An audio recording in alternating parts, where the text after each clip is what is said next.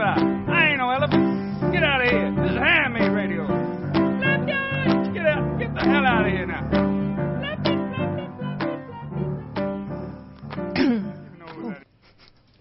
What we're dealing with here is a total lack of respect for the law.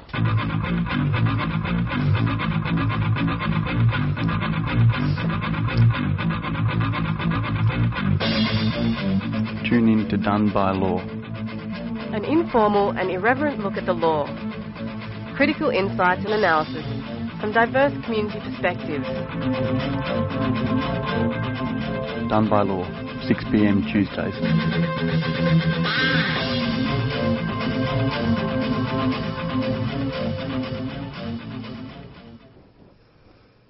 Welcome to Done by Law on 3CR 8:55 a.m.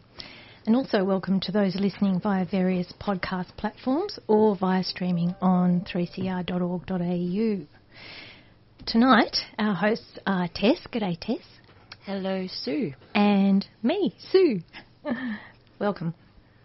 It's just after 6 p.m. on Tuesday, August 30th. And of course we start by acknowledging the Wurundjeri people of the Kulin Nations as the original and rightful custodians of the land that 3CR broadcasts from. We pay our respects to elders, past, present and emerging. And we also acknowledge that this land was stolen, never ceded, always was, always will be Aboriginal land. Tonight we're talking mortgage stress. Prior to the recent interest rate increase, there was an alarming number of Victorians that were in mortgage stress. About half, or 44% of Victorian households with a mortgage were in mortgage stress in late March this year. 8 of the top 12 postcodes in Australia experiencing highest numbers of mortgage stress are in Victoria. Despite unemployment figures below 4%, mortgage stress and cost of living pressures continue to grow and interest rates are increasing, all set against a background of record high household debt levels. Tonight we're going to explore what mortgage stress is, not mortgage stress, mortgage stress, and what services a new clinic called Mortgage Stress Victoria provides. Joining us here in the studio is Stephanie Tonkin, Director of Operations and Strategy at the Mortgage Stress Clinic. Welcome, Steph. Thank you. Hello. And Evie Montfort, a Social Work Program Manager, also at Mortgage Stress Victoria. Hi. Welcome, Evie. First of all, we actually have interviewed or covered the topic of mortgage stress in the past, but it was called mortgage well-being then, and now we're into mortgage stress. So it seems like the environment, the situation has changed a little. So first of all, I'm knocking the microphone, which is not very good for radio. What does mortgage stress mean, please, Steph? Sure. Well, I think we all hear the term mortgage stress in the news, in the media every day, although when we did start the Mortgage Wellbeing Service around 8 years ago, it wasn't a widely used term. So maybe we'll start with a definition. That's a good idea. So there are a couple. The ABS uses a definition of lower income households spending around 30% of their household income on their mortgage. And there's another widely used definition, which is basically a household being in negative cash flow. And depending on on which definition you take, the first being around a third of households in Victoria are in mortgage stress versus around 45% in negative cash flow, which is pretty concerning. And at West Justice's Mortgage Stress Victoria service, we take a really broad view. So our clients may be even up to date on their mortgage. So the mortgage is in the black, but in order to be in that position, our clients are growing other debts, buy now, pay later debts, personal loans, skipping meals. The mortgage might be paid up to date but being used as a tool of coercive control or economic abuse. So it's a really broad picture and we try to take a really broad approach to responding. That's interesting. How does a mortgage get used as coercive control or financial abuse? Evie, do you want to? To you? Yeah, I can talk about that. So I think economic abuse and the coercive control are probably pretty closely linked in these circumstances. But basically, the house or the mortgaged property is often used as a way of controlling either a partner or the family. And we see a lot of women in particular who are victim survivors of family violence who perhaps haven't been named on the mortgage or on the title, and we're then trying to find ways to support these women in particular around the economic abuse. Steph, you might want to touch on that a bit more. And sometimes it can be difficult for a woman in those circumstances, if they're not named on the mortgage, to then deal with a bank, get information about if the perpetrator has been excluded through legal processes, excluded from the property. And you have typically, quite a few of our clients are in this circumstance. You have a mum and the kids living at home, and they can't access information about, has the mortgage been repaid? Are there legal proceedings on foot to recover the home? Am I going to be made homeless? And because of banks' privacy and confidentiality policies, they do not communicate with that person or with us, but we're in the throes of trying to work with banks to change that approach because it's not really personal information or private information. So, but as you can see, that's how the mortgage or withholding funds or threatening to withhold funds can be used as that tool of control and putting someone into real fear. Gosh, that's a much more like when you think of the idea of mortgage stress, that sort of reach or the tentacles of the stress that sort of flows out of a mortgage is quite broad. Yeah, and we were just looking at some of our stats, 37% of our clients are victim survivors of family violence and economic abuse. So that's probably underreported and pretty concerning in the grand scheme. Yes, and so certainly the clients that we support through the social work side of things, I would say it's a higher statistic than that that are coming through for social work support. But yeah, as a program in general, it's pretty concerning. 37% is a really high number. It sure is. I just lost my train of thought there. Did you have a question, Tess? Yeah, I did. I'd be interested to hear from Evie and also from Steph a bit about how the social work aspect sits with the legal aspect. I think a lot of community legal services might be used to working with social workers as somebody who we refer clients to, but it's pretty unusual to have a service where they're so closely working together with lawyers and also with financial counsellors, as I understand it, in Mortgage Stress Victoria. Could you tell us a little bit about that? Yeah, absolutely. So, Tess, as you said, we do work as an integrated practice and a multidisciplinary service. So we're lawyers, financial counsellors and social workers supporting the client. And basically the social work role, people are accessing our service because they either need legal advice or financial support around their mortgage stress. And our goal in the social work team is to really wrap around that client, hold their hand during that really difficult process. There's a huge amount of emotional distress that our clients are feeling. And I guess on top of that, our data shows that 62% of our clients are presenting with mental health issues already. So that's extra need for social work support as well. But basically we work from a case management model and we are either on one end kind of providing maybe support around a client needs assistance with applications, maybe for Centrelink payments or, support through the My Aged Care system, that kind of stuff.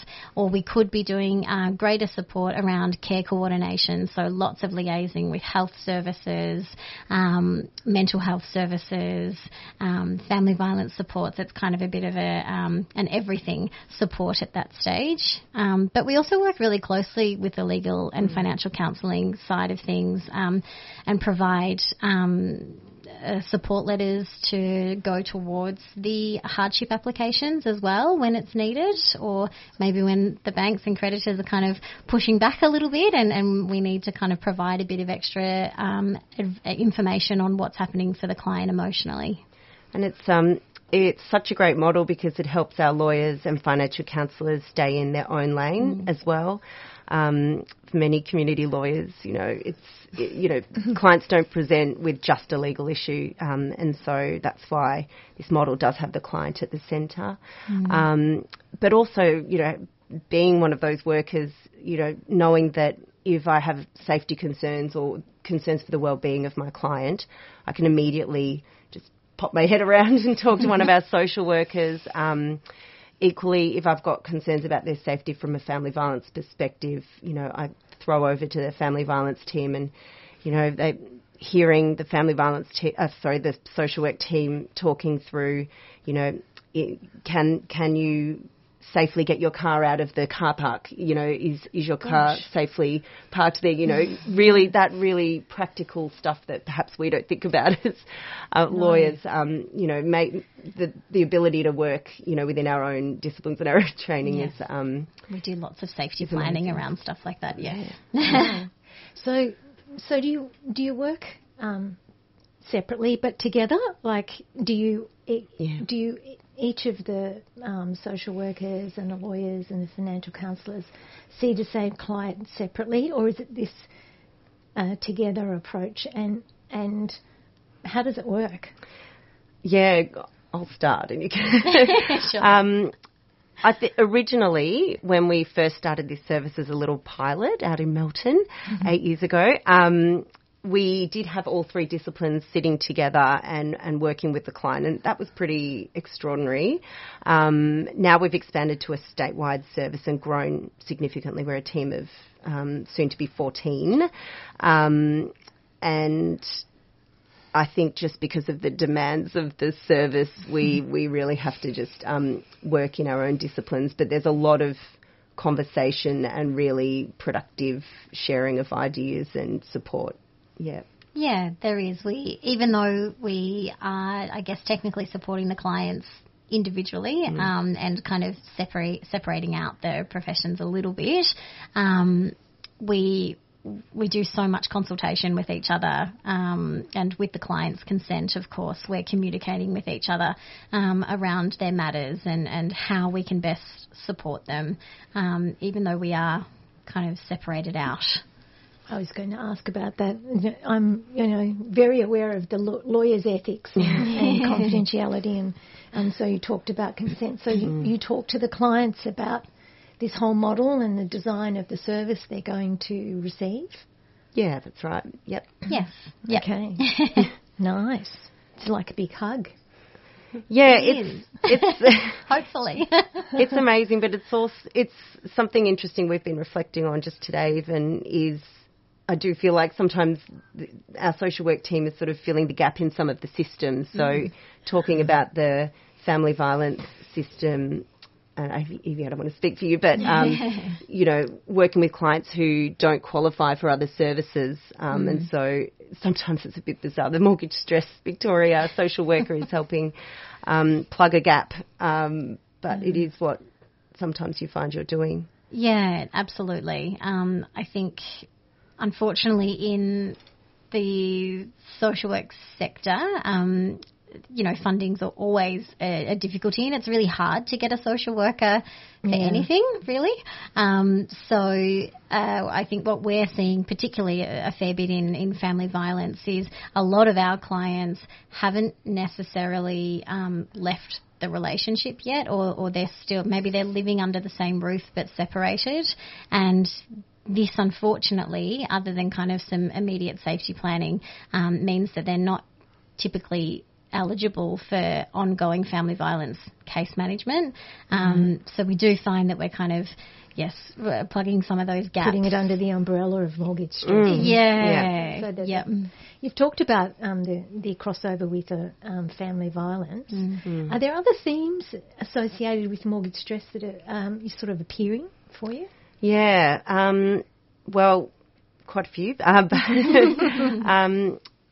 We just pulled some data before the show, and interestingly, thanks, Andrew. 50% of our clients presented with, cited physical injuries and physical health as a driver of their mortgage stress. So Evie's team is swamped in TAC and work cover clients with those sorts of proceedings on foot. And again, like I was saying, the systems issues, you've got a glacial moving system of TAC or work cover clients waiting 4 years for an outcome.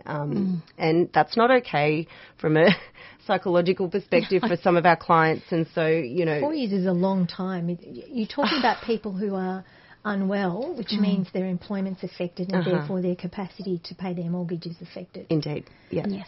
And it's really hard to negotiate a hardship arrangement when you've got a sort of a very long-term issue at play. So Evie's team's been really involved in those cases. Oh, absolutely, yes. Yep. We're very involved in those cases, and we're seeing more and more of those cases coming up. And I think the other tricky thing with clients who have got those kind of longer-term physical injuries and physical health concerns is that it's definitely not just about the mortgage at that stage. Everything else has piled up behind them, unfortunately, because they just haven't been able to catch a break to be able to get on top of things. Yeah. I'm going to, we need to go to a break. So listeners, we're going to take a quick break for some community announcements, and we'll be back soon to continue the conversation. We might ask you if you've got any examples of a case that you could tell us about a little bit after the break. Sure. Back soon. The Soha Masmi Centre for Performing Arts and Monica Singh Sanwan present a year-long season of solo and group Odyssey dance performances on Saturday, September 17th and 24th at Dance House and October 1st at Fairfield Amphitheatre. All shows will be accompanied by our live Odyssey music ensemble. Odyssey is an Indian classical dance style that is both traditional and contemporary in its intrinsic nature. Join us for what can only be described as a pilgrimage where the dancer and musicians merge together as co-performers. Tickets available via our website sohamasmi.org. This project has been financially supported by Regional Arts Victoria and Creative Victoria. We also acknowledge Dance House, Multicultural Arts Victoria and 3CR Community Radio as supporters in this endeavour. Welcome back. You're listening to Done by Law on 3CR 855 AM and streamed at 3cr.org.au. Your hosts tonight are Tess and Sue, and we're chatting with Steph Tonkin, Director of Operations and Strategy, and Evie Montfort, Social Work Program Manager at Mortgage Stress Victoria, a new clinic dealing with this issue of mortgage stress. Before the break, we were talking sort of more generally about some of the themes that have come out of the work of the clinic. Carrying on a bit from that, how has COVID-19 affected, aggravated, impacted on mortgage stress? Yeah, and it's that present tense of COVID-19 that is really emerging through our casework. So 37% of our clients, and our client, we're up at around 150 clients in the past 4 months. 37% have cited COVID as a driver of their mortgage stress. And around 42% had cited unemployment as the driving force behind the mortgage stress. And clients were twice as likely to cite employment difficulties as a factor of mortgage stress when they also cited COVID-19. And sort of in this context, we saw over COVID some extraordinary measures in place in terms of hardship and gaps in your mortgage. Really, unprecedented, that word. But now we're sort of in, it feels like, certainly from our casework, the lenders are picking up and moving on, in a sense. So we're seeing lenders expecting people to snap back into pre-pandemic payment cycles when there's 2 years of debt that's unpaid. Accumulated. Yeah, it's accumulated, and in some cases being stuck on the end of the loan. But now our clients are getting back on their feet, and we've got a couple of case examples where our clients over that period were completely out of work, and they've literally just gotten back into work, but there needs to be a scale up. But instead, the banks are litigating against our clients to repossess the homes and evict them just as they're getting back on their feet. And, threats to the media have been some of our tools in advocacy, because we have found that repossessions haven't been used necessarily as a tool as an enforcement option of last resort, and it really must be. We've got a growing. When you say, sorry to interrupt, but when you say tool of last, you're saying that actually it's they're jumping in with that much earlier than they need to, the banks or financial institutions. Look, the financial creditors have a whole range of tools in their toolkit to hardship options and other ways of negotiating repayment of outstanding debts and arrears. But sometimes we are seeing, people have been through a really tough time in the past 2 years, and more so. And it's not just, as we talked about earlier, it's not just the mortgage debt. Our clients, over 90% of our clients are presenting in mortgage arrears coupled with council rates, coupled with energy debt and water debt. So it's, again, that big picture. Owner's costs. solar debt. Gosh. We're seeing the full... the full gamut. And so to repay one puts the other at risk, etc. So does that mean that you, as part of this work, you're negotiating not just with the financial institutions, but all of those other institutions as well? Yeah. We're busy. Our financial counsellors are extremely good, and very busy trying to negotiate all of those. But, also, I think this is really important. Our clients are often the ones who are getting some of those hardship arrangements with the council, and our clients are really empowered and do often want to, take those steps and do that advocacy themselves. So sometimes we share the load as well. And, of course, we have amazing financial counsellors across the country doing that work as well. So sometimes we share. We might take some of the legal work or the social work and work alongside other FCs. Financial counsellors. Yes. And I guess just to add to that a little bit around some of the impacts that we're seeing with COVID-19 is around how people are re-engaging with their perhaps health providers or mental health services afterwards. I think a lot of things went online, and that's sometimes that's really difficult for your allied health services to go online. And so part of what we've been seeing is that now that things are opening up a little bit more, there just seems to be a little bit of reluctance and resistance around re-engaging with other healthcare providers and having to kind of gently encourage that a bit more. So that's definitely been an impact that we've noticed from COVID-19 as well. Right. Gosh, so you look like you have a question there, Tess. Not especially. I guess I've been listening and nodding and listening, fascinated and so excited about this service, which I understand is a fairly new service. I guess the big question for me is who can access it? It's called Mortgage Trust Victoria. You're based in Melbourne. Who can access it and how? Great question.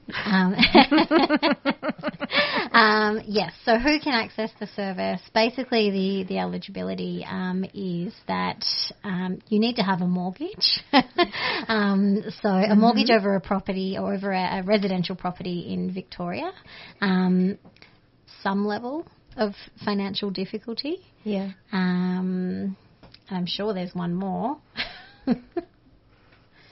No, that's it. That's all that you need, When really. you say, because you mentioned earlier that sometimes there are victim survivors of family violence who technically don't have the mortgage. Yes. But you're helping them. So how do they fit in? We take a broad view on having a mortgage. So those particular clients, and they are many of our clients, they have a significant interest in the mortgage. For all intensive purposes, they have a mortgage. They're just not named on the mortgage. Yeah. Often they're the ones paying the mortgage, so... Right. Yes. I guess they have a mortgage then.